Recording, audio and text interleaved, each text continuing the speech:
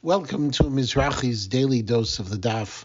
My name is Rabbi Leonard Matanki of Congregation KINS of West Rogers Park in Chicago, and it's my pleasure to share with you a thought today on Daf Chav Zayin Amud Aleph Amud Bet on page 27 in Masechet Bava Kama.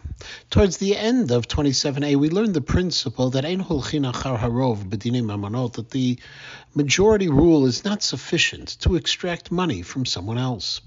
The way it's applied in our Gemara is in a case where a person was buying a chavit, a barrel, and it was instead delivered a kad, a jug.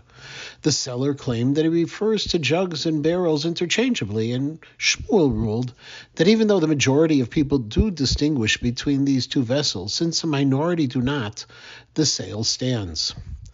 Ein holchin achar harov b'dinei mamonot. You don't follow what majority people do when it comes to extracting money from someone else. However, Tosfot questioned this idea, saying that if it's true, how could a Beit Din of three extract money based on majority votes?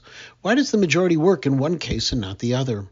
The first answer offered by Tosfot in Sanhedrin 3b is that there are two types of rov. One is a compelling majority, a chashuv one. One is not. A majority in Beit Din that's compelling and cannot be ignored are the three dayanim sitting there, two of them who vote to extract money.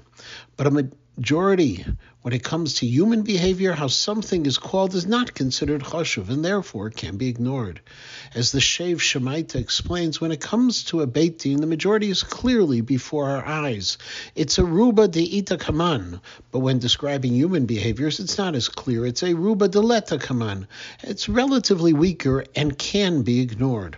However, Tosfot on our page offers a different answer, that in a Beit Din, once the ruling is made, the doubt disappears. It's as if it's a unanimous decision. However, when it's a question of behaviors, what people call utensils, the doubt always exists and cannot overrule a different principle of hamotzi mechavero levaraya, that one who wishes to extract money from someone else must bring proof.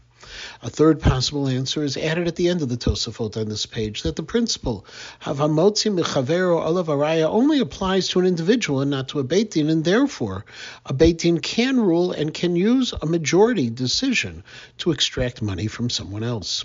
One final thought offered by the Modzitzer Rebbe, and definitely not meant to be confused with a halachic discussion.